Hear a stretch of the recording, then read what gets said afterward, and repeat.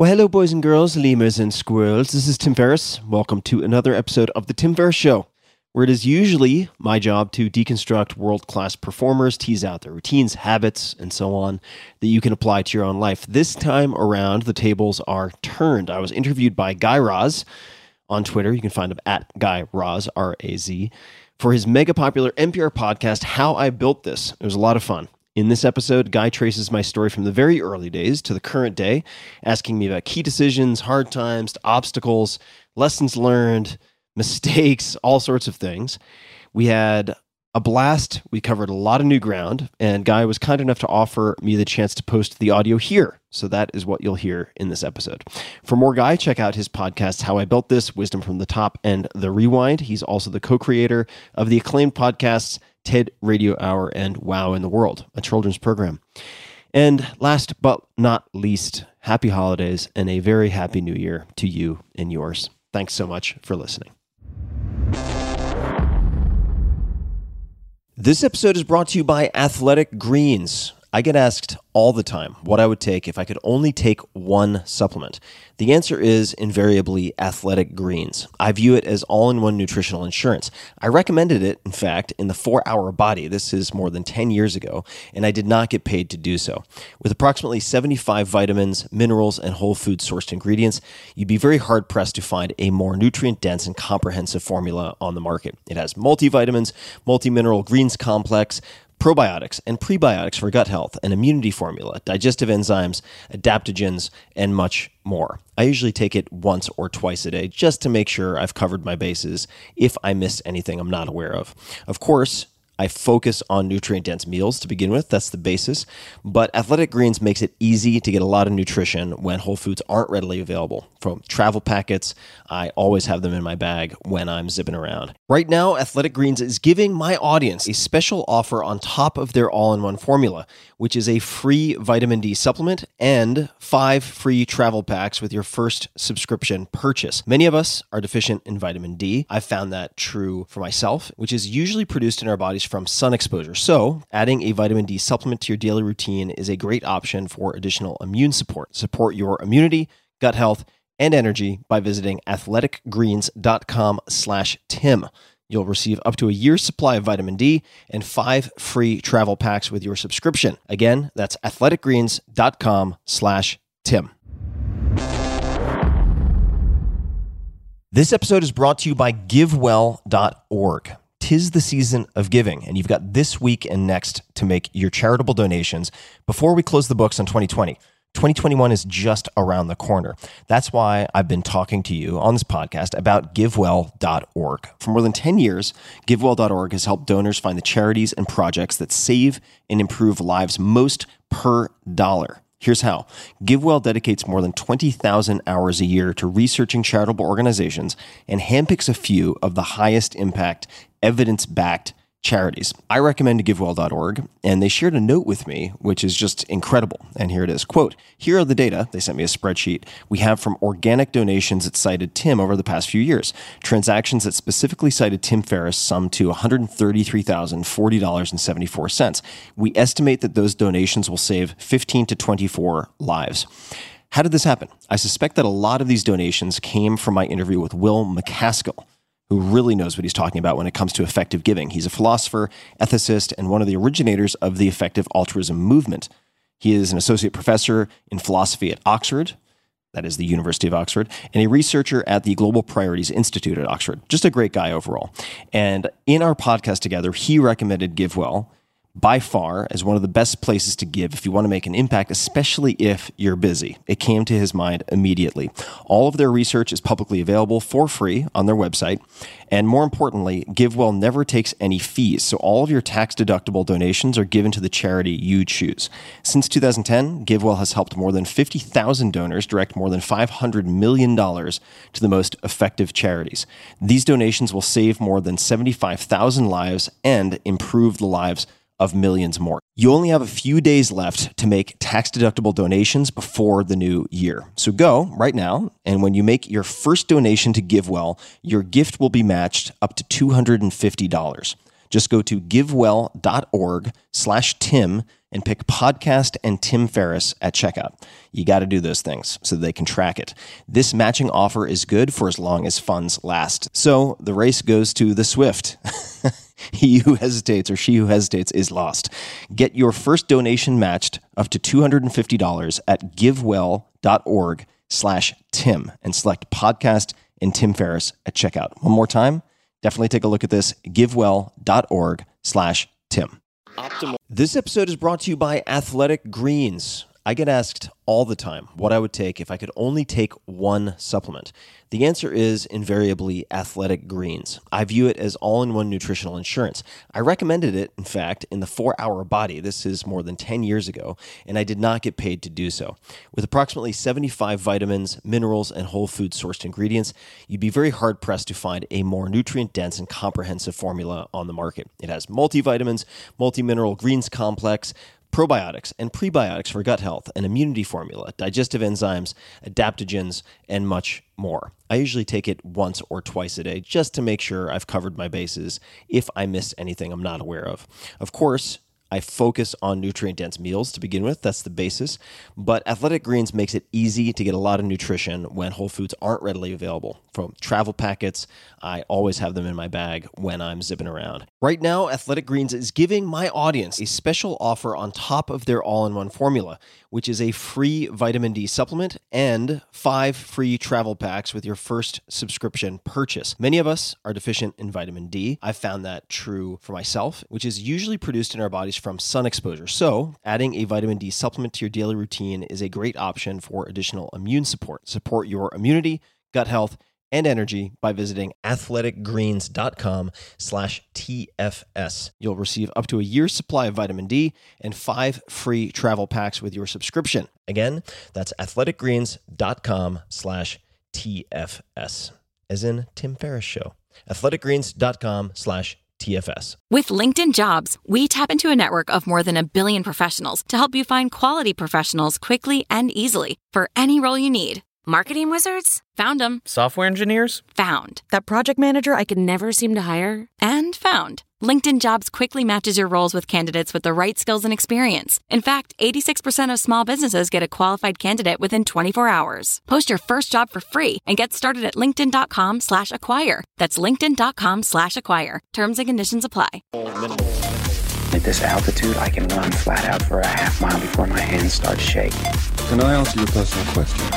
Now would seem an appropriate time. What if I did the opposite? I'm a cybernetic organism, living tissue over a metal endoskeleton. The Tim Ferriss Show.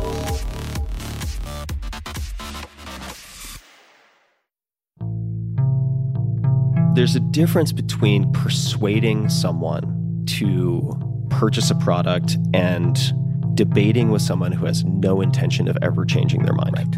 Right. I wasn't making that my job, which I think a lot of people do. They make it their job to convince the world, and you shouldn't convince the world. You should convince the people who match most closely to what you're providing. Yeah. So I came to believe really early on that it's not about the number of people who don't get it. It's about the number of people who do get it. From NPR, it's How I Built This, a show about innovators, entrepreneurs, idealists, and the stories behind the movements they built.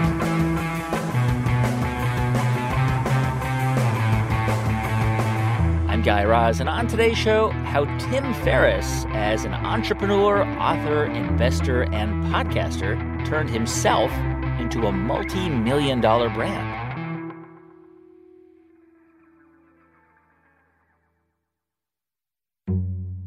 In 2007, a completely unknown writer named Tim Ferriss published an obscure book called The 4-Hour Workweek. The book basically outlined how Tim escaped the 9-to-5 grind by outsourcing most of his job to other people. The small number of influential critics who even noticed the book were not charitable. Wired magazine called it formulaic, and that was generous compared to other reviews. But none of that ever worried Tim Ferriss because he had a plan. He had spent nearly a year mapping out how he was going to get his book into the right hands and maybe turn it into a bestseller, with almost no marketing budget and no major push from the publisher. Now, think about this for a moment. There are more than 1 million books published each year. Fewer than 10 of those books sell more than 1 million copies. In fact, the average book sells just a few hundred copies. And yet Tim Ferriss, an unknown writer and entrepreneur who lived in a small apartment in San Jose, California, would go on to sell more than 2 million copies of The 4-Hour Workweek. That book sat on the New York Times bestseller list for 4 years. And although Tim was a small-time entrepreneur before the book came out, after its success, he turned his attention to building a business around his own brand. A brand that is really about Tim's own curiosities. Tim as a guinea pig.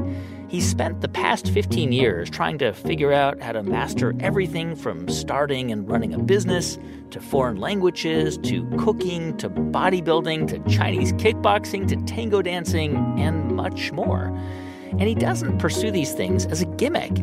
Tim methodically outlines his process. He collects copious data on himself. He analyzes it and uses it to get better and more efficient at whatever he tries. And he does all this because he believes that almost anyone who is reasonably motivated can master these things too. Since 2007, Tim's written 4 other books and has launched a podcast, all of which focus on self-improvement and learning from the highest performers on the planet.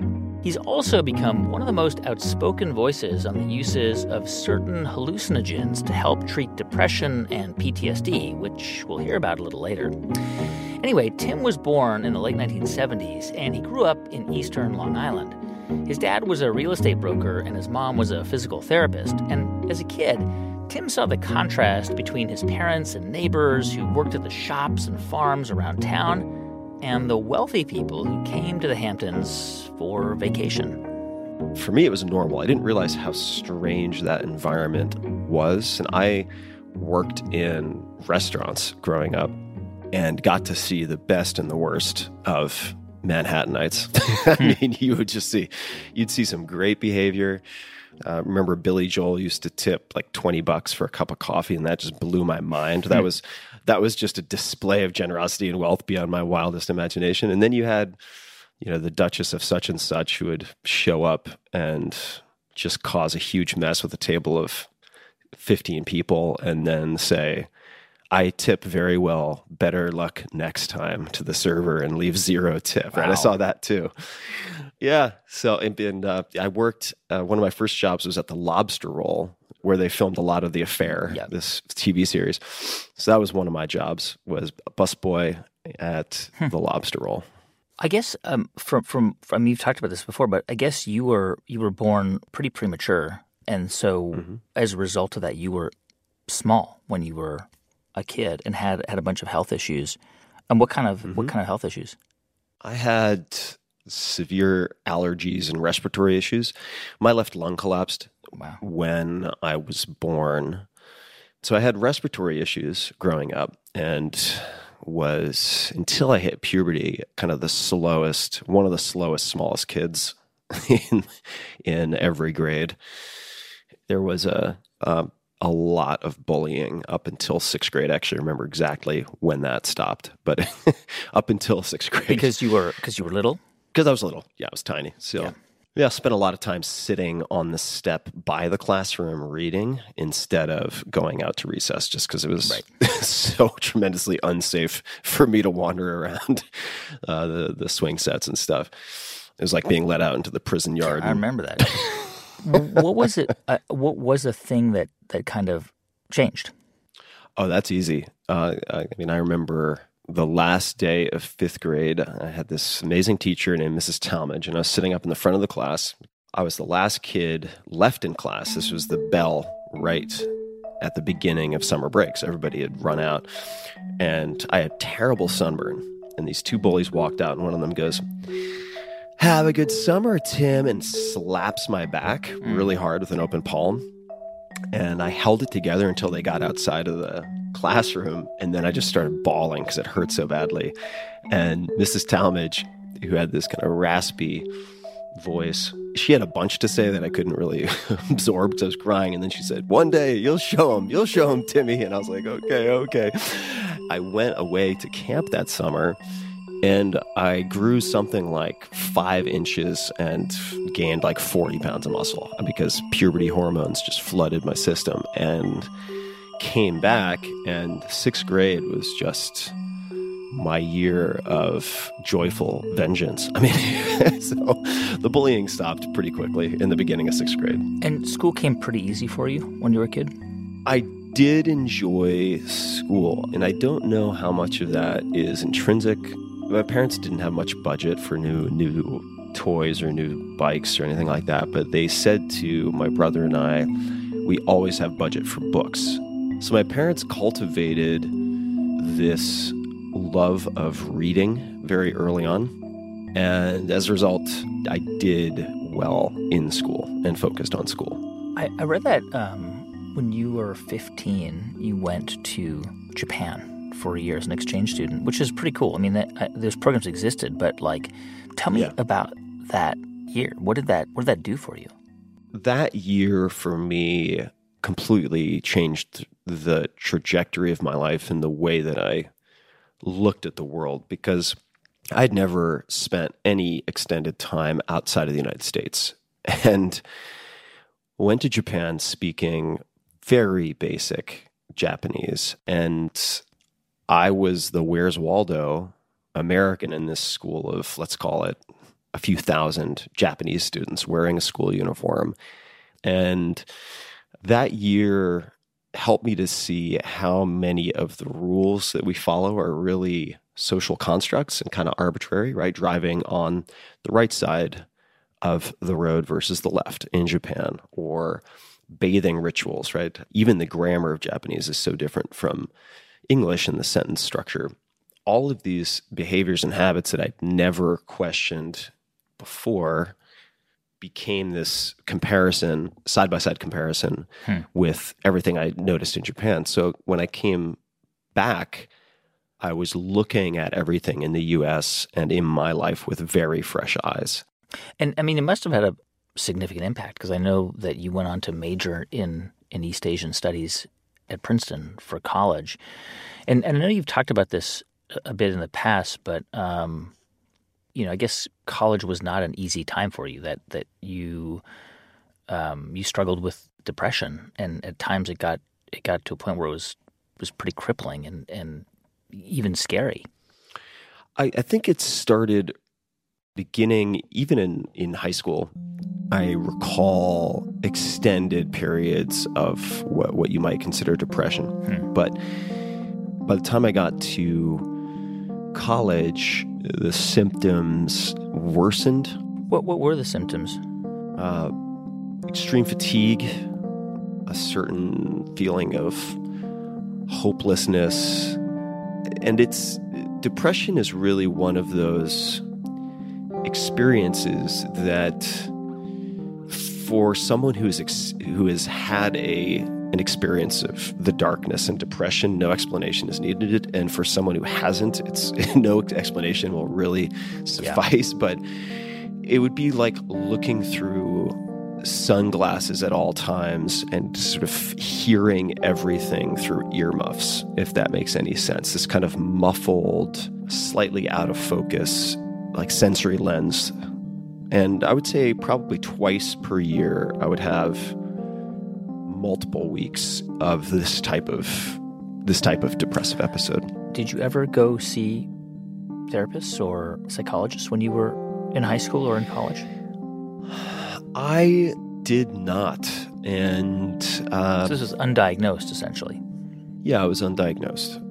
And we can talk about when it got particularly dangerous, which it did in college, where I decided quite clinically, honestly, that if I was going to struggle with this for the rest of my life and this darkness was inescapable, that there was no point to continuing. And so I began not just fantasizing about suicide or having suicidal ideation. I planned it. I mean, I had dates in the calendar, and I requested a book from Firestone Library on suicide. I can't recall the exact title, and it was already checked out by some other student, so it was unavailable. But I put in a request, and the way Firestone Library alerted you your book was available is they sent you a postcard. So you'd get a postcard in the mail. And I had forgotten to change my mailing address with the registrar, and it was still my home address with my parents. And the postcard went home to my parents, which said, Tim Ferriss, your book, such and such and such and such on suicide is now available. And my mom called me with a really shaky voice and asked me about it. And I lied. I said that a friend from Rutgers had requested it because it wasn't available at their library. So I did some fancy footwork to kind of wiggle my way out of telling the truth. But the phone call from my mom snapped me out of my sort of delirium and made it really clear that if I were to kill myself, it wasn't just something that would affect me. It would be like strapping on a suicide vest and walking into my parents' house and blowing everyone up. And that is what led me to course correct. But if you think about that, you know, the sheer chance, just the luck involved in that happening is pretty outrageous. And if that had happened today, for instance, it would have been an email alert and I wouldn't be here. I know we talked about this when I was a guest on your show about this period in life, this like late teens to mid to late 20s is a particularly vulnerable period for a variety of reasons. There's societal pressures and our brains are changing and there's a bunch of things happening. Do you think for you that was why you were in that state of mind? Well, I think it was a combination of darkness, meaning seasonal depression, plus feeling everything has been building up prior to Princeton to getting into a school like Princeton. And now my parents, extended family have all helped me to attend this expensive school. This has been a significant, huge commitment and sacrifice on the part of not just my parents, but other people in the family. And now it seems like I'm going to fail. I felt just helpless and hopeless. But let me add a note on the light side, which is I have not suffered an extended depressive episode in, let's see here, something like 6 to 8 years now. So I have found tools and approaches that really seem to mitigate a lot of this. And we're going to talk about some of those approaches a little later on. But obviously you were able to pull yourself out of depression at the time because, I mean, you did graduate college. You made it through. I made it through, dragging a leg behind me. I made it through. And you moved to to San Francisco in 2000. This is sort of like right before the .com crash. Yeah. Did you move out there to get into that world? Is that what your ambition was? Yeah, I did. I had a tremendous Professor Ed Schau, Z-S-C-H-A-U, this amazing polymath, former competitive ice skater, taken a few companies public, was one of the first computer science professors, was a congressman for a term or two. I mean, the guy had done everything. And he taught a class in high-tech entrepreneurship. And I wrote my final project on a portfolio company of his called Trusan Networks, which was based in San Jose. And the CEO was scarcely older than some of the students in the class. I mean, he was, I want to say 23 at the time. Wow. Extremely charismatic, had spoken to the class. And this is a data storage company? It's a data storage company. Okay.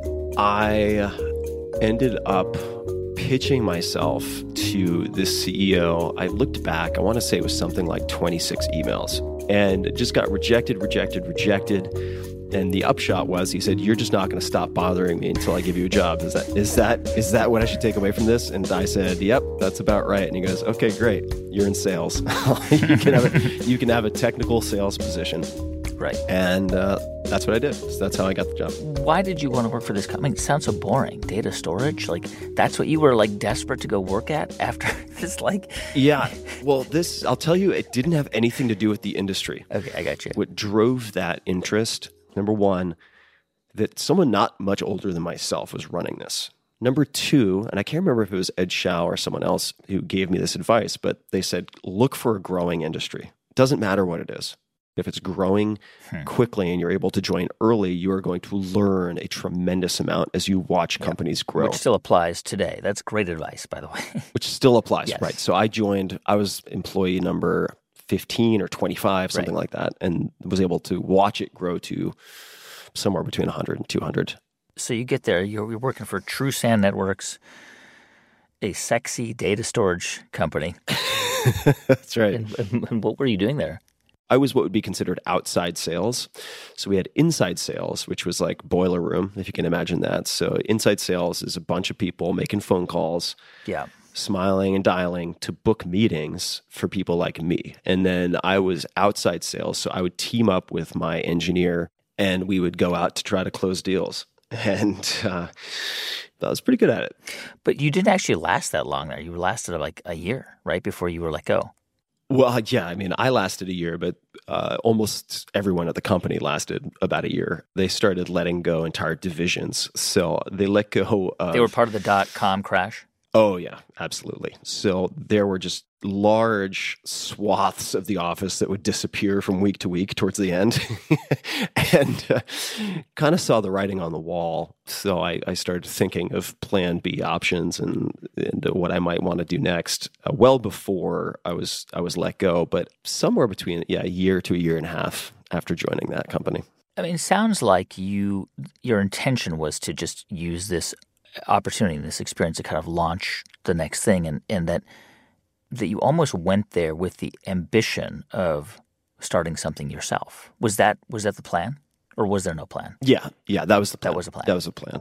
I wanted to learn as much as possible to build something myself, and ultimately, the way I decided what I was going to start is I looked at my own spending, because I was making, I want to say I was making $40,000 a year. Mm-hmm. I had a little bit of money, but I wasn't rich by any stretch. I mean, I was operating on a budget, but I looked at my credit card statements and I was spending hundreds of dollars per month. I mean, probably 400 plus per month on sports supplements. So wow. I was price insensitive because training in sports really intensely at the time, doing kickboxing and jiu-jitsu and some other stuff. What were you taking? Well, it was creatine. At the time, I was probably taking what were referred to as pro hormones, protein powders, and like a whole spectrum of products. So I decided to look into starting a company that would scratch my own itch. And in fact, I had cobbled together supplements for myself when I was in college. So I had ordered raw materials, I'd ordered stuff from Europe, I had combined things myself in my dorm room, which looked very sketchy. Just powders and just mix them up. Yeah, various pills and powders and potions that I would get from all over the place. Right. So I had a lot of familiarity with this particular world, the landscape, the players, how things were sold, because that is where I spent money. Got it. Okay, so you're thinking of starting a business where you're going to sell some kind of sports supplement, right? And so what'd you do next? Well, like the best time to start a company is when you have a job. Yeah. I knew this was a good window. So I began when I realized I was going to get fired, because everyone was getting fired. Yeah. I would say about maybe a month or two before, I started using these empty conference rooms during lunch hour to make phone calls to contract manufacturers, to make phone calls to biochemists who are available as contractors, reaching out to anyone and everyone to try to figure out how things were formulated, how things were made, what type of insurance was needed, what the minimum investment was, all of these things while I was still employed. And so the first and ultimately only product that I made was intended to be initially a smart drug. So this was not a muscle drug. This was, well, your brain muscle, but it was not for like big muscles. It was to get you. It was not for big muscles. So it was very specifically, I was cobbling together various ingredients to improve reaction speed. Reaction, like to anything. Yeah, so reaction speed had sports implications. It also had attentional applications and improved starting time off the blocks, say as sprinters, and improved performance in a couple of different sports. And what were the ingredients, by the way? What were the basic ingredients? So, but some of the ingredients would be things like vinpocetine, vinca, which is an extract of vinca minor, and other compounds, phosphatidylserine, which inhibits cortisol release on some level. It's actually pretty good for sleep. I still use that. Now, so it's important for me to just point out for a second, for the first 6 months or so of trying to sell this product, which was called Brain Quicken, so very on the nose name, I got all of my coworkers who were like secretly cheering me on to start this company to commit to buying a few bottles up front so that I knew I could afford the manufacturing. Right. This is an important point. I'm just imagining myself as your friend or colleague at that time, and you're like, yeah, I'm working on this like brain stimulant that's going to improve reaction time, and I'm experimenting with this and Vitaprene and cortisol, this and that. I would be like, Tim, keep that like away from me. Like, you're nuts. You're just putting this stuff in your body. Like, you're just testing this on your body. Like, I mean, I would be terrified to take this stuff. Why would anybody want to? Why would anybody commit to buying a bottle of this stuff? Like, what kind of peace of mind could you give them? Yeah, that's a very fair question. Yes, fair question. It's super fair, right? Like you just imagine me like you're like a 24-year-old dumping powder all over dumping powder into a funnel in my bathroom next to the mirror. Right. So the peace of mind came from this gentleman. I wish I could remember his name. I found during one of my lunch hour conference call sessions, who was a biochemist who worked extensively with different brands trying to get into Trader Joe's. Right. And so he was the adult supervision in terms of formulation. So everything in the product was on what's called the GRAS list, GRAS, generally recognized as safe list. You. Okay. I was not playing it fast and loose with selection of ingredients nor sourcing of ingredients. And that was the peace of mind, because I was not going to be touching these products in terms of, I'm not packing capsules in my living room couch, right? You want to have good manufacturing practices and have this done by professionals. So, and this is really how a lot of brands are started, whether it's supplements, whether it's clothing, whether it's cosmetics, right? It's not the entrepreneurs sitting down and figuring out by themselves all the specs of what these products will look like. You have an entire industry set up to assist someone in arriving at what they would consider a good product. And just to clear, the plan was to try to make this and then try and pitch it to like Trader Joe's and GNC and put it on the shelves there. The plan was initially to do actually what a lot of direct-to-consumer brands do now as a playbook, to sell direct-to-consumer for better margins and to develop direct relationships with customers. And then the objective was to create enough consumer demand that people would ask at retail for this product, at which point then you sell at retail through wholesale accounts. I mean, you are, at this point, 23, 24, maybe close to 25. And you have no money. So what was your entry point into getting these contract manufacturers and this biochemist to even work with you? I mean, did anybody, did they not know your age? Did they not know, was it all over the phone? Like, where did you get the confidence? Like, were you just kind of putting on a deeper voice? Like, what are you doing to, you know what I mean? Like, what are you, how are you doing, how are you convincing them to work with you? This is like serious science. Yeah. You have to remember that my job was selling multi-million-dollar storage systems to CEOs and CTOs of sometimes major companies. I got really, really good at sales. Yeah.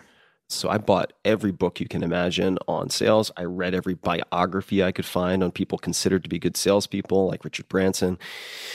I made a real study of it, and I kept meticulous logs of everything that worked and didn't work. Imagine an athlete recording every workout. I recorded what I did that worked when I was selling to CTOs and CEOs over the phone or in person. So I had scripts or openers that worked. I would keep track of times of day that worked. For instance, it turns out that almost all of my coworkers made calls between 9 to 5. Well, who else is working from 9 to 5? Every gatekeeper to the CTO or CEO. And if you just came in an hour early and stayed an extra hour after work, your chances of getting the decision maker on the phone went up like 100-fold. So I made the bulk of my calls before the workday and after the workday. And so all of that I used exactly to a T to get a hold of, for instance, the president of this one contract manufacturing company. I called after hours. I called at like 7 p.m. Yeah. And he picked up.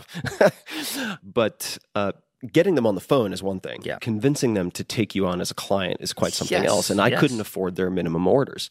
So I had to pull on the heartstrings a little bit and say, I know there are a million reasons why you should say no to me, but I'm sure when you were coming up, at some point, someone gave you a chance and opened the door, gave you an opportunity to prove yourself, and that made all the difference. I'm just asking for one chance. Like the downside risk to you is this, this, and this. It's very minimal, but if this works, like I'm going to be a client of yours for years and I will use you exclusively, which, by the way, is exactly what happened. And I did make good on that. I mean, it's interesting because at that time in your life, this is like 2004.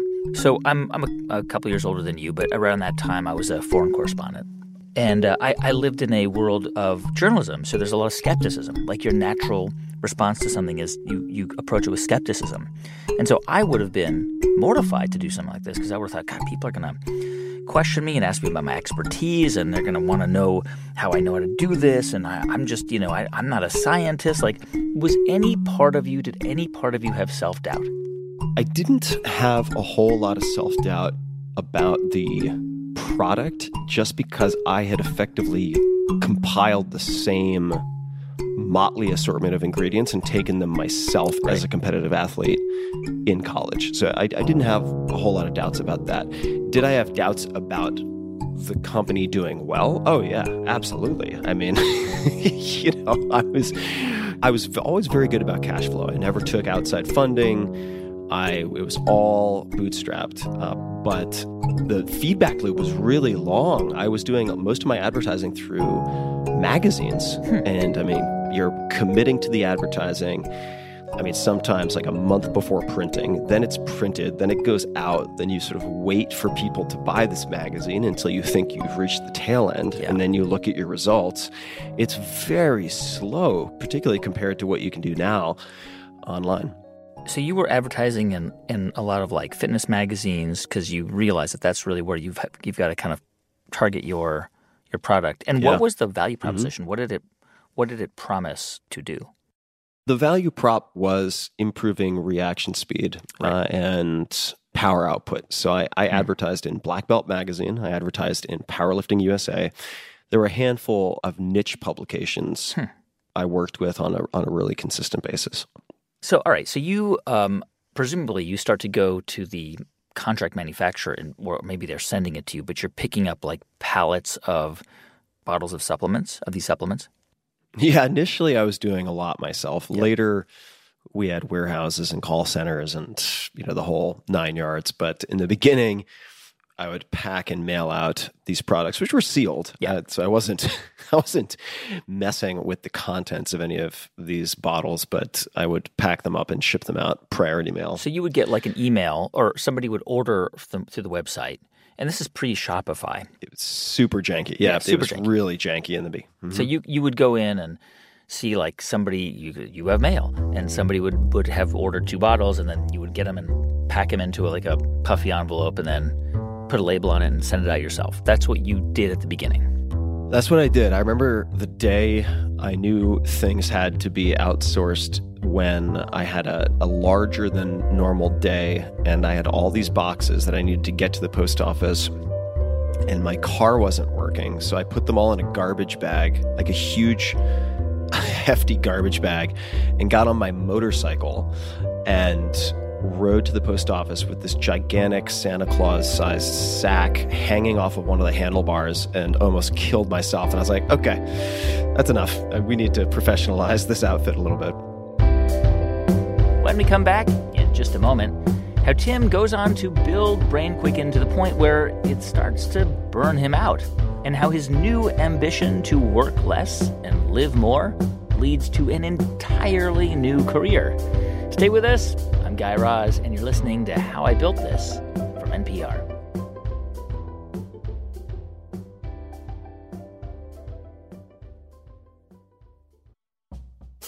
Hey, welcome back to How I Built This from NPR. I'm Guy Raz. So it's around 2004, and Tim Ferriss is hustling to get his sports supplement BrainQuicken into major retailers. And he doesn't really care if people like me or you or anyone are skeptical about the product as long as it's resonating with his target audience, athletes. Athletes really are binary, right? I mean, most athletes only care if something works.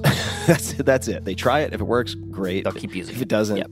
it's out. Yep. Right? They're not in it to have debates. They want to improve times or lift totals or whatever. But honestly, I concluded pretty early, and this translated to a lot of things later too, that there's a difference between persuading someone to purchase a product and debating with someone who has no intention of ever changing their mind.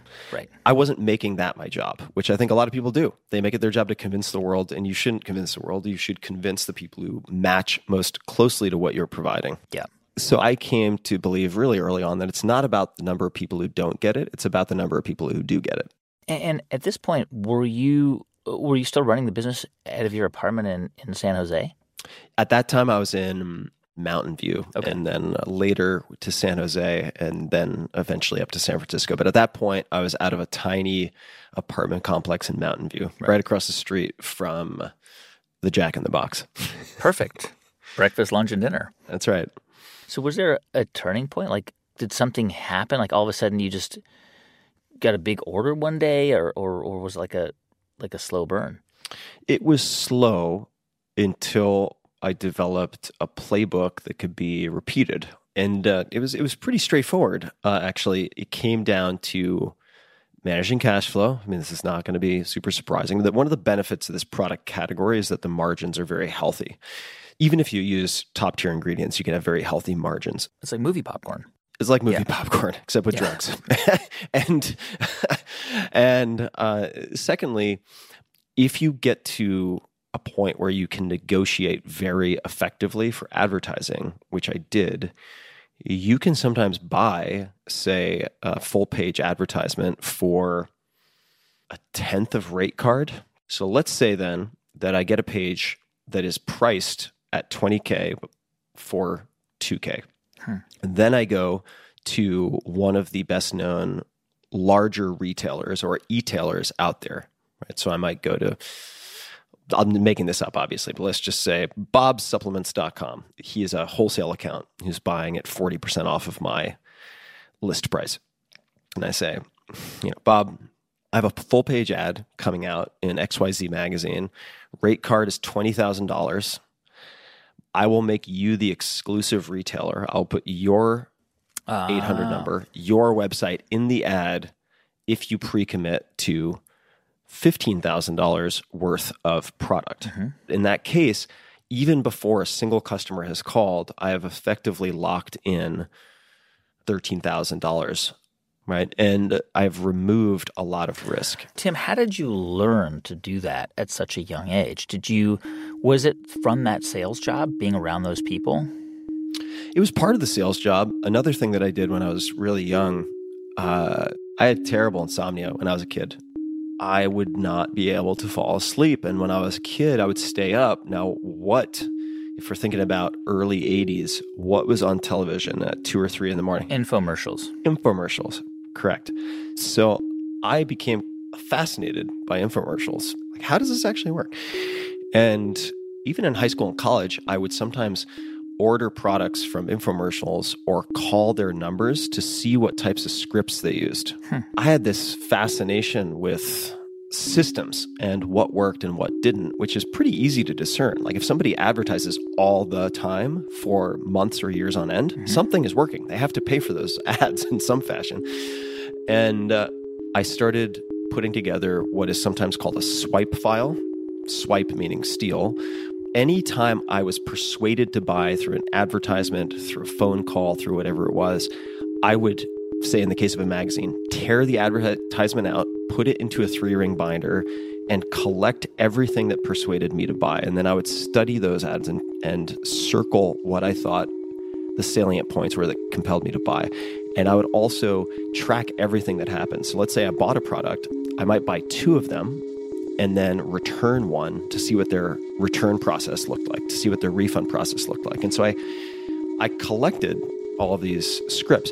In terms of capping downside, and that was in the case of advertising and negotiating the price down and then getting a guaranteed minimum from the retailer, that was just a discovery. And then once I figured out that it worked, because I'd thrown a million things against the wall and only a few of them worked, I was like, this is something I think I can replicate. What's so interesting is that, like, taking, calling up these like infomercial call numbers and analyzing the script and taking out ads and circling them, that's not normal. Like most kids and teens, it's like that character on Homeland, like circling people and putting them on a pinboard. Like, and I'm wondering if because I think it's obviously really smart, right? You started to recognize patterns and you were studying different approaches that would then serve you well later. But I can't imagine you were thinking, one day I am going to be doing something like this, so I will need to know how to do this now. It sounds to me like you were just really interested in it. You were just like, how does this work? I think the drive to replicate it and the interest in doing it myself actually came up really early. When I was a kid suffering from insomnia, I wasn't thinking that. I was just watching these things because they were on.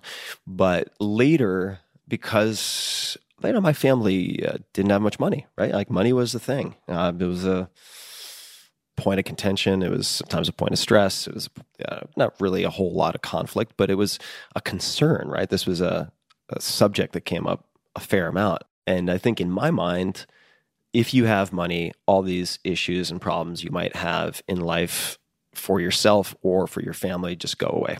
That was what I concluded. So the drive to make money came in early for me. Which makes sense. And I mean, because I'm sure you were passionate about the mission of Brain Quicken, or maybe you weren't, but ultimately it was a way for you to earn a living.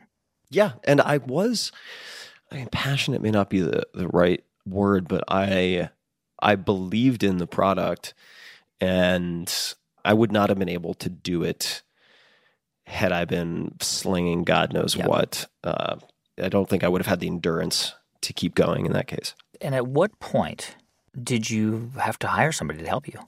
Like a year in or less? I didn't do a whole lot of hiring. I had a virtual assistant. It was just me. And and were you still packing this stuff too? Or was the contract manufacturer dealing with the logistics? There was contract manufacturing that would get shipped to a fulfillment center, which was coordinated with call centers. And these people were all independent contractors. But I was still a bottleneck for a lot of decisions, right? I mean, I would get calls from the fulfillment center. They're like, hey, this Olympic athlete needs this thing overnighted to Croatia. What should we do? Because there wasn't a policy in place for how to handle that. I got these daily questions that just suffocated me. So I would say early mid-2004 is when I broke, basically. I mean, that's when I kind of burned out. Because you were working all the time. I was working all the time. Oh, yeah. And my girlfriend at the time, who I thought I was going to get engaged to, etc., left. She broke up with me because I never saw her. I mean, I can't blame her in retrospect, but she gave me this Dear John plaque. It was basically one of these 3-sided photo holders from Target or someplace like that. And she had created this piece of artwork with like a photo of my head cut out. It was quite elaborate, and it said, business hours end at 5 p.m. Wow. Put that on my desk as a reminder, which she encouraged me to do as she exited stage left. And I was like, okay, well, what I'm doing isn't working. And you were doing pretty well, right? Like I think your business was doing like $40,000 in revenue a month at that point. Yeah, I was doing like 42, I would guess 100, maybe even slightly more per month. Wow. So it was doing really well. I mean, you were making the salary of a partner at a law firm when you were 26, 27? Yeah, and I saw a path to grow that in multiples, keeping in mind that that's one product. Yeah. The normal playbook would then have me create a whole line of products, which you can sell, guess what, to the same distributors, to the same retailers. But I was already a human bottleneck, so I was... Because it was just you. As far as full-time employees, yeah, it was just me. Were you selling the products at retailers now? I mean, mostly at retailers rather than direct-to-consumer? I don't remember the exact split, but it was at both. It was both direct-to-consumer and at retailers, which was becoming a real thing, and at retail, and internationally. So it was also being sold internationally at this point. Did you like the operational side of it, or was that the part that you didn't like? I would have to say I didn't like it, just because that would have been a contributing element of having no time. I mean, I had no time. Yeah. I was waking up super early to communicate with customers in Europe and so on. I would stay up extremely late to communicate with clients in other time zones. The only breaks I would take were like can of beans in the morning, maybe lean cuisine for 45 seconds at lunch, and then thankfully some type of exercise for an hour and a half. Stop at Jack in the Box on the way back, take a shower, and then keep working. I mean, I just never stopped working. And, when that relationship ended for me, it also just put into stark relief the fact that the objective isn't to have the money. The objective is to have whatever you trade the money for, or whatever it represents to you. And I telescoped out a few years, and I'm like, what does this look like a year from now, 3 years from now, 5 years from now? And it just... everything gets worse. My health gets worse. My psychological well-being gets worse. So I need to change something. Yeah. But presumably you still wanted to make money. You still wanted the business to operate. So what kind of things did you put in place to allow you to do that? Well, there were some really simple things. For instance, that I sent out an email to my fulfillment center and said, from this point forward, in effect, please assume that if a problem can be fixed for less than $100, just go ahead and fix it, charge it to my account. That type of providing of guidelines for autonomous decision-making. And the fixes required a lot of hard thought, but the implementation of most of them was actually very, very simple. Firing a bunch of my high-maintenance customers, that was another thing. A handful of my 20 wholesale customers were producing like 90% of the negative emotions that I felt with my customers. But they were really lucrative. So I put up with a lot of nonsense and bad behavior, and basically sending a letter to those folks saying, here are the policies going forward. If these terms don't work for you and your company, we're happy to make a referral to another company who can blah, blah, blah, blah, blah. And almost all of those belligerent customers did a complete 180 about face and went on best behavior. Wow. One or two cursed me out and I fired them. And just with that decision alone, the emotional experience that I had working completely changed. But what's really important is that I had arrived at a point where I'd committed to either untangling the mess and extricating myself as a bottleneck or shutting down the business. I had come to a point of acceptance and a willingness to do that if I couldn't figure it out. But I mean, you didn't shut down the business. I mean, you kind of got it to the point where you were able to travel, and then you ended up traveling for like the next 18 months or so, like starting in London and then to Ireland and Berlin and then Argentina. And was that your idea to kind of do like a total reset on the way you'd been living your life up to that point? Yeah, while I was traveling, so what I'd done up to that point is scheduled my entire life in 10 or 15 minute Outlook increments, right? Or calendar increments. And everything was extremely regimented. And when I landed in London, I wanted to do the opposite of what I had done up to that point. I went to an Irish pub and liked the music, and somebody said, if you really like this, you should go to Dublin. And I said, okay. And I got on a EasyJet flight or a Ryanair flight, landed in Dublin, and went to another pub. And they said, "What the hell are you doing in Dublin? Galway has the art festival about to start. You should go to Galway." And I said, "Okay." And I got on a bus and went to Galway, knowing nothing about Galway, and bounced around like that, determined by chance encounters with people along the way. And a friend of mine who was born in Panama invited me to Panama. I go to Panama, and one of his best friends was half Argentine and said, "If you want the best wine, the most beautiful women, and the easiest ability to live like a king on dollars, you should go to Argentina." And I said, "Good sales pitch." And initially planned on being in Argentina for 4 weeks. I was not planning on being there for a long time. How long did you stay? 9 months. Wow. And you would go to these places and just without knowing anybody, and you would start out at a youth hostel, and that's how you would kind of start to meet people? And Yep. That's exactly what I did. And I would use activities to build friendships quickly. I had hurling in Ireland. I had different types. I did kickboxing and jiu-jitsu in Berlin. I did then tango in Argentina, which I actually had a strong bias against when I first got there. I had no interest in learning tango because my impression of it was all based on True Lies and movies where it looked super cheeseball and over choreographed.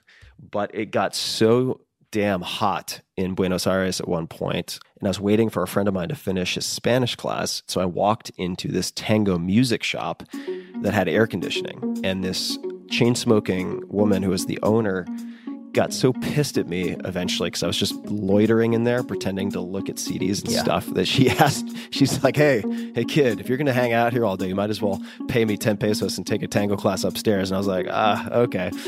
And that was it for me. I realized, tango just consumed me from that point forward. I mean, you were just following your curiosity everywhere you went. Like you would just find something that was interesting, and then you would just kind of follow that. Yep, that's exactly what I did.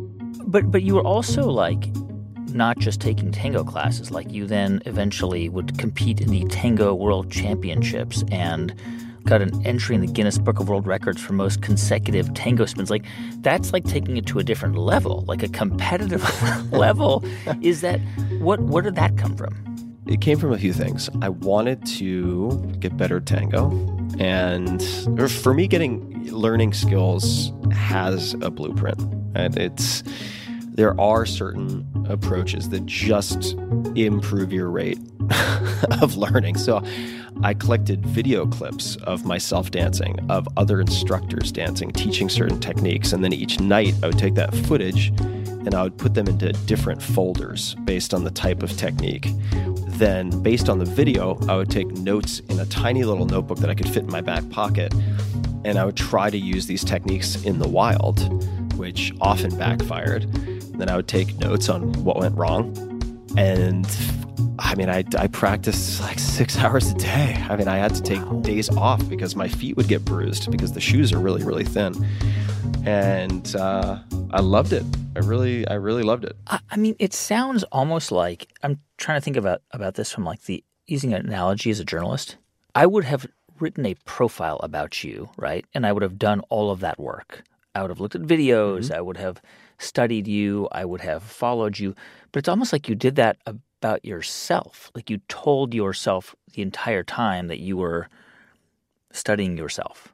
Yeah, I mean, the real question I was trying to answer and implement was, how do you observe yourself? Right? Because most of us are so wrapped up in our own experience that we can't really deconstruct what went well or what went wrong. No. And there are some really simple fixes to that. And I learned a lot of this through languages, honestly, including the fact that you're always going to have plateaus when you try to add more difficult skills. And then you'll have another inflection point, then a plateau, maybe a dip, and then an inflection point. So that became something I expected rather than something that discouraged me. In the case of sports, use a video camera. It seems so obvious, but like how many people have taken tennis lessons or fill in the blank lessons and have never seen video of themselves? Yeah. So there are some really basic approaches to increasing your ability to see yourself. So all right. you're having this experience, and while you're overseas, you realize you can have a much richer, more fulfilling life without having to work on this all-consuming business all the time. And is this when you start to think you might write a book about this whole experience? The book was nowhere on my radar during the travel period, but I had taken notes along the way because I have always taken notes, and I ended up with this huge stack of material. So I, at one point, emailed Jack Canfield, who was co-author or co-creator of Chicken Soup for the Soul, because I had gotten to know him by volunteering at nonprofits. And I reached out to him and I was like, Jack, here's what's going on. Do you think there's anything here to chew on? Should I even look into this? Hoping that he would just kind of snuff it out, if that makes any sense. I didn't really want to write a book, but and it the was idea on my was, mind. And when you wrote to Jack, you said what? Like, I think I want to write a book about my experience or how to run a business. Like, what was the elevator pitch? Well, the pitch was I had mocked up a front and back cover, which I think is an excellent way to force some clarity on the book itself, right? So the elevator pitch was the back cover, and it really came down to creating more time, more wealth, and doing it through systems and working smarter instead of working harder. Right. That's what it came down to. And he introduced me to a couple of agents, and they all said no. And then one who had been a very successful editor, but was only newly an agent, had some follow-on conversations. And he thought it had legs, and so we pursued it just to see what the hell would happen, really. And it started to become exciting to me. But just to clarify, I mean, like, to make it quote-unquote sexy or interesting, you were going to include personal anecdotes of kind of your adventures overseas to illustrate how you could live a more fulfilling life and own your time. Yeah, to give concrete examples of what this looks like in the wild, because the abstract, high-level conceptual stuff is boring. Okay, so you had this book idea, and you start to shop it around to a bunch of different publishers. Mm-hmm. And what's their response when you sent the proposal around? The response was mostly, who the hell is this kid? No, emphatically. Saved a few of those. So the book was turned down somewhere between 26 and 29 times. It's turned down a lot. And my pitch got better, right? I mean, if you think about how I took notes on phone calls, I took notes and video on Tango. I took notes and did postmortems on every meeting we had with every publisher. So we were able to tweak and iterate and refine the pitch by the time we got to Crown, who was the publisher. It was very polished, and they said yes and bought it at a very, very advantageous bargain basement price. But the upside, the royalties would go to you, but they got a good deal. And I was fine with that. I was fine, as they should, as they should. And the book was called The 4-Hour Workweek, right? That was what you called it. Yeah. And the main thesis of the book is, for those who haven't read it, essentially is that time is the most valuable thing you have. It's not having a lot of money. It's having time and the freedom to choose what to do with your time. Yeah, the thesis is time is a non-renewable resource. Money is renewable. You can always make more money later. Time, I haven't figured that out just yet. And whether you want to work 4 hours a week or 10 or 80, there are certain principles and tactics you can use to dramatically increase your per hour output. And that was the book. And when it came time to actually launch the book, I mean, just like you'd done with Tango and BrainQuicken and so many other things, from what I understand, you basically made a systematic study of how you were going to launch it. Yeah. Right? Yeah. And once I had shipped the final manuscript to the publisher, I sat down and made a study of book launches, and I interviewed best-selling authors. And one of the questions I asked was, what type of promotion or marketing delivered much better results than you expected and which delivered much worse results than you expected. And one of the patterns that was spotted at the time was that television was decreasing in importance, that blogs, these things called blogs, were dramatically increasing in importance and impact.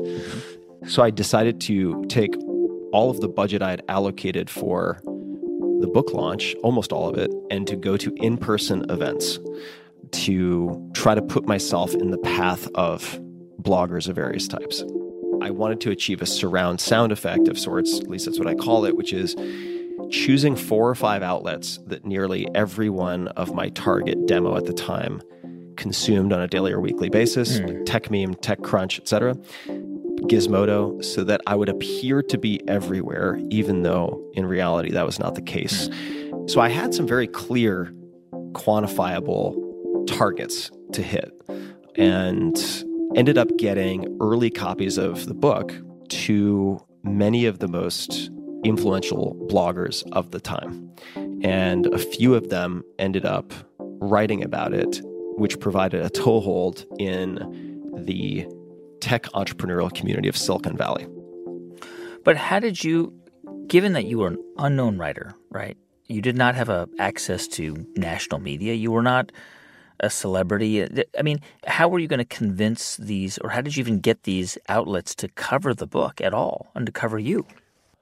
Well, it was a progression, right? So I think when people try to launch, oftentimes they think that the more customers I have, the more prospects, the better. So everyone's going to be my customer. Right.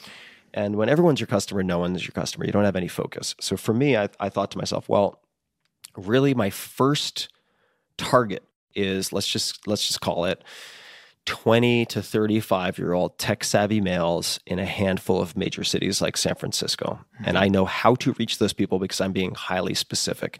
If I knock over that domino, then the next domino to fall will be 20 to 35-year-old tech-savvy females in the same cities. So I went after the bloggers first. And what I would do is just go to these events. I'd kind of loiter around. I would try to end up in a small group of people who were talking. I would buy drinks when I could. And eventually, somebody in the group would say, who the hell are you again? Like, you've been sitting here for an hour listening to everybody else. Like, what do you do? And I go, oh, I'm working on my first book. And I'm here trying to learn more about blogs, right? I would leave it at that. This is really important.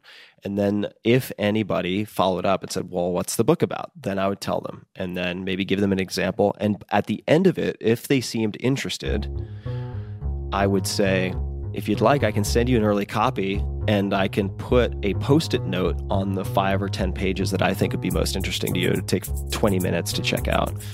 And they'd say, sure, great. And so I just repeated that over and over again and sent out 20 to 40 of them with Post-it notes, right? I had to put in the work. And that set the ball in motion. When we come back in just a moment, how a book turns into a brand and how the 4-hour work week starts to take over Tim's entire work week. Stay with us. I'm Guy Raz, and you're listening to How I Built This from NPR.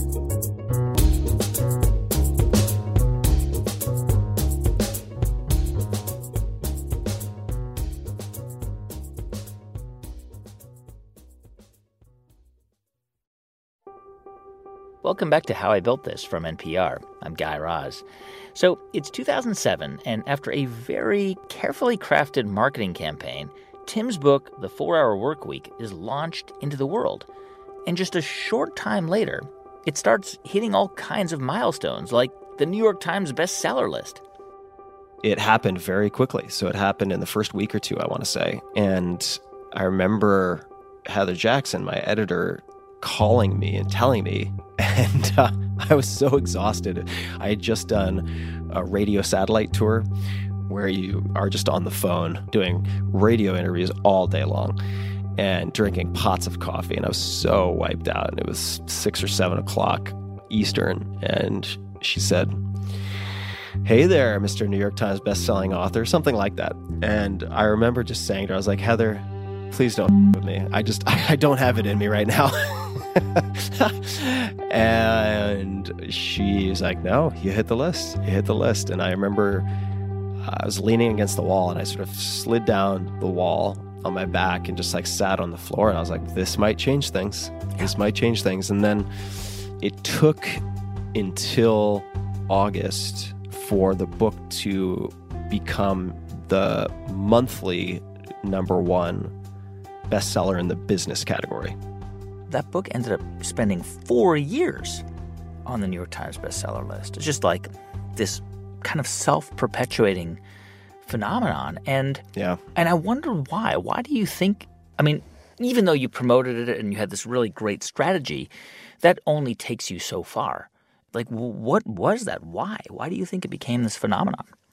Well, I do think that it was perfectly timed. And I think that it's appealing to fundamental desires people have. And it's also painting a really humanized picture of the pain and the struggle that people experience. Because I was telling not only my story, but I'd gathered case studies. I talked about lawyers who had been caught in Groundhog Day, and even though they were making money, were miserable, and then they gave it all up, supposedly, to start a surf school in Brazil. I gave these case studies, which were real examples of people who had passed through this gauntlet of self-doubt and criticism from colleagues, family, pushback from significant others to redefine themselves and to create these lives. When this became a phenomenon, you became famous overnight. I mean, pretty quickly, not overnight, but pretty quickly, and much in demand as a speaker, as a consultant. You really became this kind of iconic figure, certainly among a certain type of Silicon Valley tech worker. Did you like that? Did you like all of a sudden becoming kind of famous? I liked aspects of it. I was bewildered and flattered.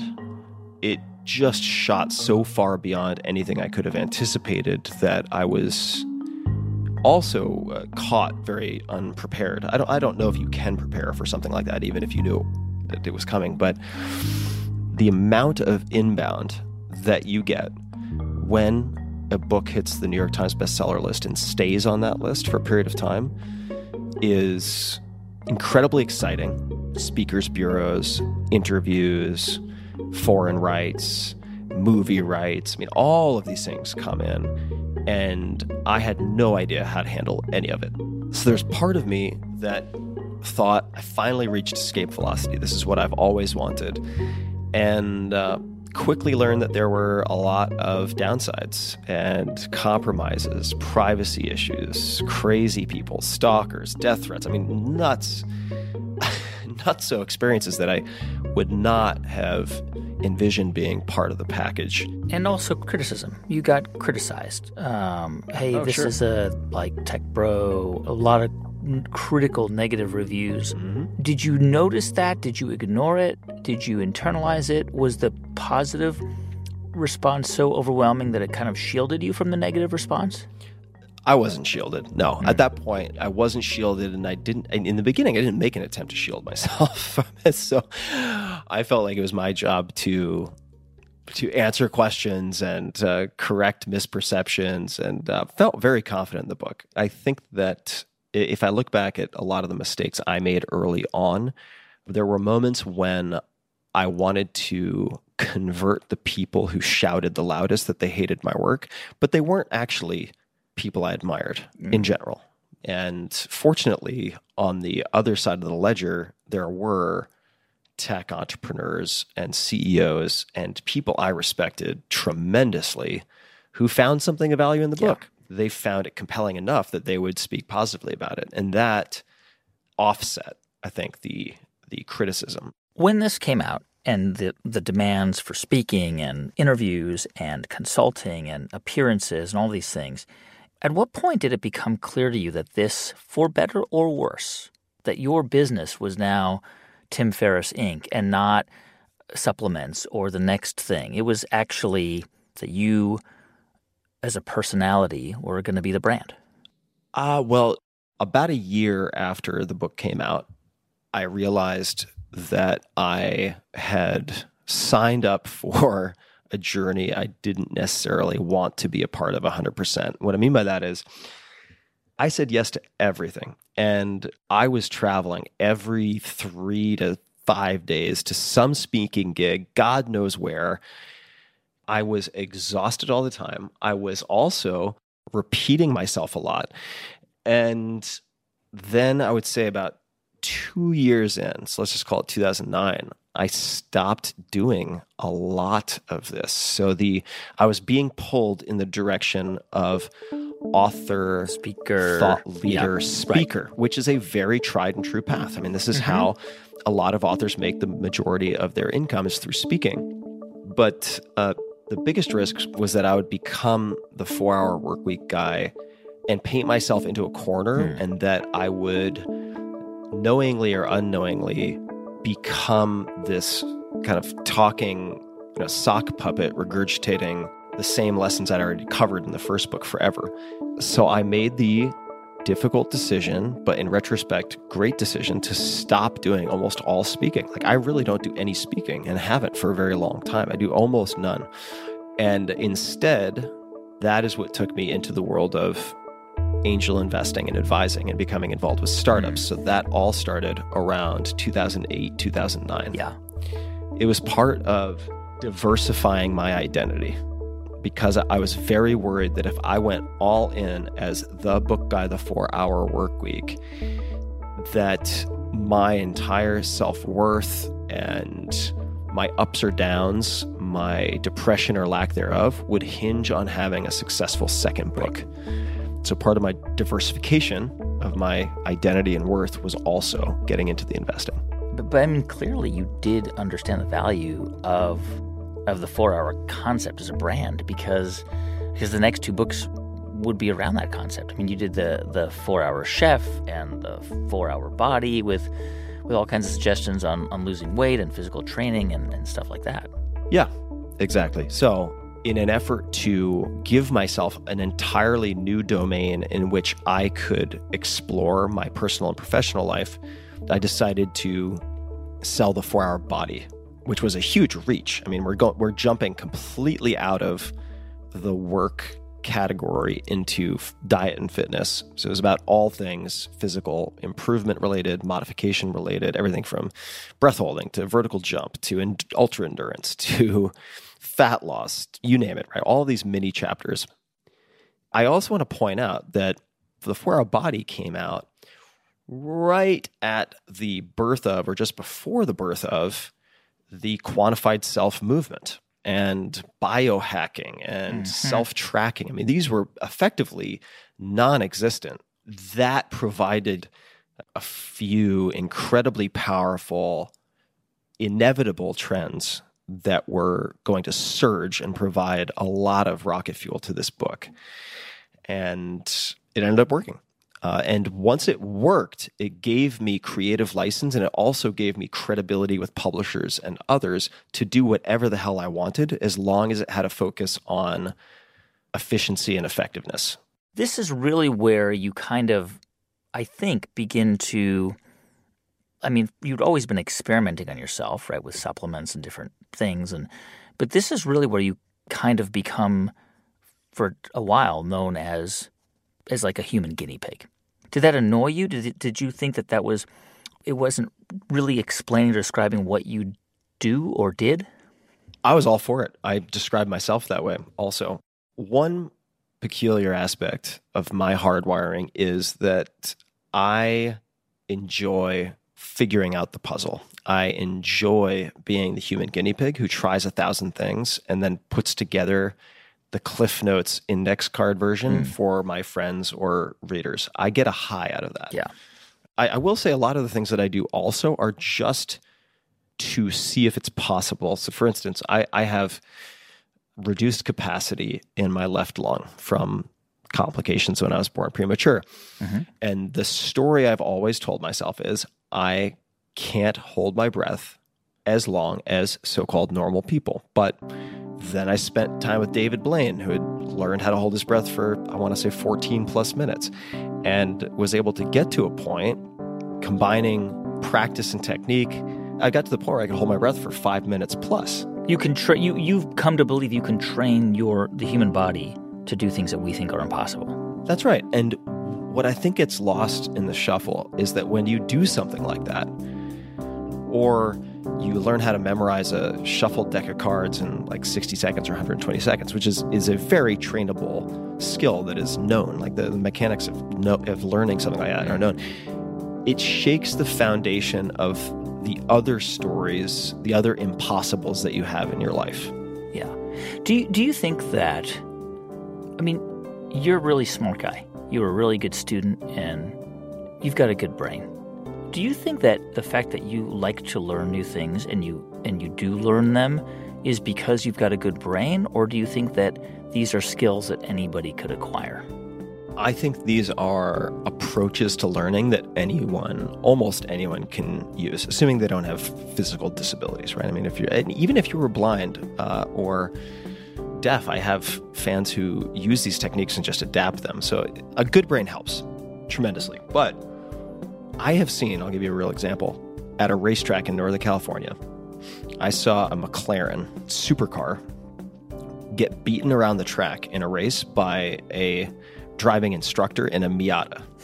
Okay, so there is, even in a field that you would assume is dependent entirely on horsepower and engineering of a superior vehicle, even in a discipline like that, skill can be and technique can be a real deciding factor. So I would say that in my experience, I do think almost anyone can apply these things in the same way that you don't need to understand how a microwave works to follow the quick start directions in the manual to use the microwave. Right. You don't have to be a neuroscientist to learn how to memorize a shuffled deck of cards. You just need a system, and those systems exist. So I'm a collector of and a tester of these systems. That's, at the end of the day, I think largely what I do. Well, I think it's really remarkable about your journey is that you did actually, like, you are really not known as the 4-hour guy anymore. Like, you are, and you've written other books since then, and they've been very successful, but really today you're most widely known as a podcaster. Yeah. And this is something you kind of just started as a whim in 2014. Yeah. The Tim Ferriss Show was really just started out as a fun project to improve my ability to ask questions, which I was going to use in writing books later anyway, if I wrote more books. The part of the process of writing books that I actually enjoy the most, which is talking to the experts. Yeah. All the hardest work comes after that. Yeah. But teasing out the insights and habits of these world-class performers is really what I love to do. Well, one of the things that I think is really interesting about, there's so many interesting things about your podcast, but one of the things that you've talked a lot about is psychedelics and your use of them to help you with depression. And earlier we talked about your time in college, and we didn't go into this, but I know that you had experimented with, are they called mushrooms? I mean, I'm not super... Mushrooms, yeah. Yeah, we could just call them mushrooms. And did that kind of just continue for the rest of your life after that? Was it a kind of a regular thing, or was it on and off? Or it was on and then off, because it was, at the time, this is in college, and I think a fair number of people have had this experience, it was not supervised. Yeah. It was not methodical. I mean, it's like a bunch of college kids reaching into a Ziploc bag and grabbing God knows how much. Yeah. No scale involved. And I had a number of incredibly positive experiences, and then I had a very, very terrifying experience that showed me that these things are very powerful and need to be, or should be, done in controlled, safe environments. So I had been fascinated by the therapeutic potential of these compounds and what they might elucidate about the nature of mind and consciousness for a long time. I stopped, though, in any way consuming psychedelics for a good stretch of time. Let's just call it 8 or 10 years. But I found someone, I was able to get a reference to someone who is highly recommended for guided mushroom experiences. And I was able to surrender to the experience and to come out of it feeling completely safe. And that marked the beginning of a very, very deep study of these compounds, both experientially, but also from the research perspective. And it was around the same time that I became very heavily involved in supporting the scientific research in a number of different institutions. And look, for people who aren't familiar with it, and I admit, I mean, I'm not, I'm boring, like I'm a dad with 2 kids, but I've read enough about it to understand that actually there's a lot for us to learn, right? Yeah. So I will say just a few things to provide a little bit of context. So the first is that psilocybin, which is the psychoactive molecule, one of them certainly, within the mushrooms we've been talking about, so-called magic mushrooms, has been granted breakthrough therapy designation for the treatment of depression. And there are risks. If you have a family predisposition to schizophrenia, say, and you're taking these things in your 20s, it can trigger it. There are risks. Right. And so I should point out the legal side effects of these compounds are significant for most people listening, certainly in the United States. These are Schedule 1 and illegal to possess or use, and certainly to distribute in many, many places. So you need to be aware of that. So I don't recommend these loosely or in any cavalier way. I discourage people from psychedelics more than I encourage. I want to turn to something slightly different, and I may throw you for a little bit of a curveball, but you've talked about your parents' support. Clearly they were really important to you as a child, and clearly you have a good relationship with them. And I wonder, did you ever think that by this point in your life you would be a parent? No, I didn't. Thinking about kids was off the table for me up until very recently. And quite frankly, I felt up until a few years ago that I was too flawed to, in good faith, bring another life into this world. So I took it off the table. I should say first and foremost that for a long time, certainly with my close brush with suicide in college, I assumed I wouldn't make it past 30. And then there was a point where I assumed, I'm probably not going to make it past 40, whether it's these dangerous hobbies that I have or something else. Probably won't make it to 40, so I should really make this time count. And it's really only with the support of my girlfriend, who I love very dearly, that I've arrived at a point where I feel like that's a possibility. So I would like to have kids. And I think that I've taken that emergency brake off only because I have reached a certain level of self-acceptance and self-love, which are things I never would have taken seriously in my 20s or maybe even in my 30s. I mean, I viewed the idea of self-love as self-indulgent, a recipe for complacency. And I've certainly changed my mind. I think that if you don't love yourself completely, how are your kids going to learn to love themselves completely? So that's a project that I certainly don't impose on anyone else, but I take it very seriously for myself. Tell me, when you think about like all of the things that you've packed into your 43 years, that's a lot of stuff, and you've got several more chapters ahead of you. Including maybe fatherhood. How much of that of what's happened to you do you think is because of how hard you worked and how smart you are, and how much do you think is just because of luck? I wish I had enough self-awareness and perspective to give you 17%, 35%. And I'm sure you could quantify it, Tim. You're pretty good with numbers. I could figure out how to quantify it, but I think there's a tendency among people who have some modicum of success when they're asked a question like that in public to say, oh, it's all luck. Or believe their own hype to the extent that they think it was all grit and determination and planning. I think it's got to be a mixture. I do think there are a handful of things I've done right.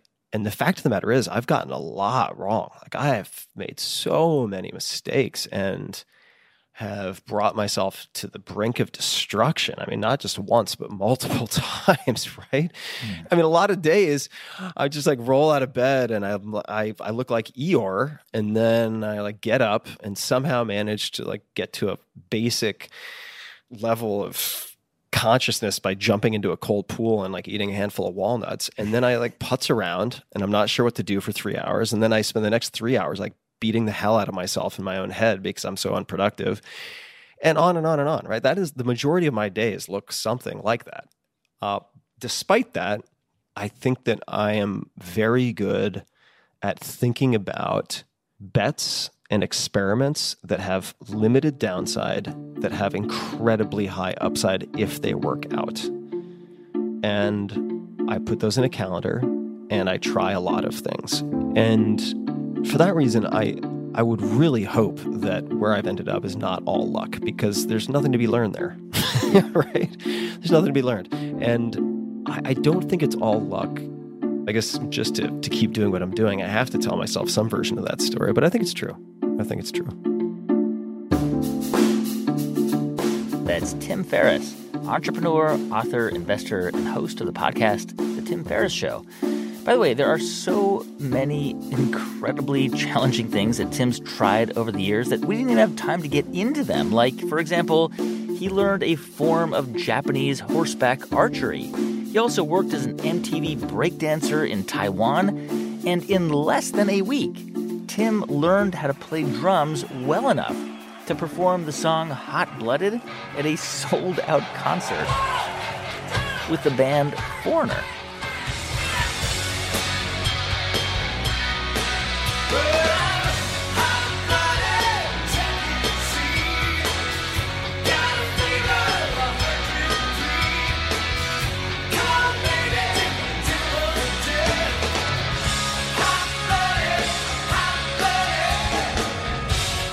And thanks so much for listening to the show this week. You can subscribe wherever you get your podcasts. You can write to us at hibt@npr.org.